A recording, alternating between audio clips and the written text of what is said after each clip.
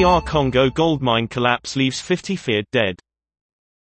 Up to 50 people, most of them young, may have been killed by the mine collapse in Dr. Congo.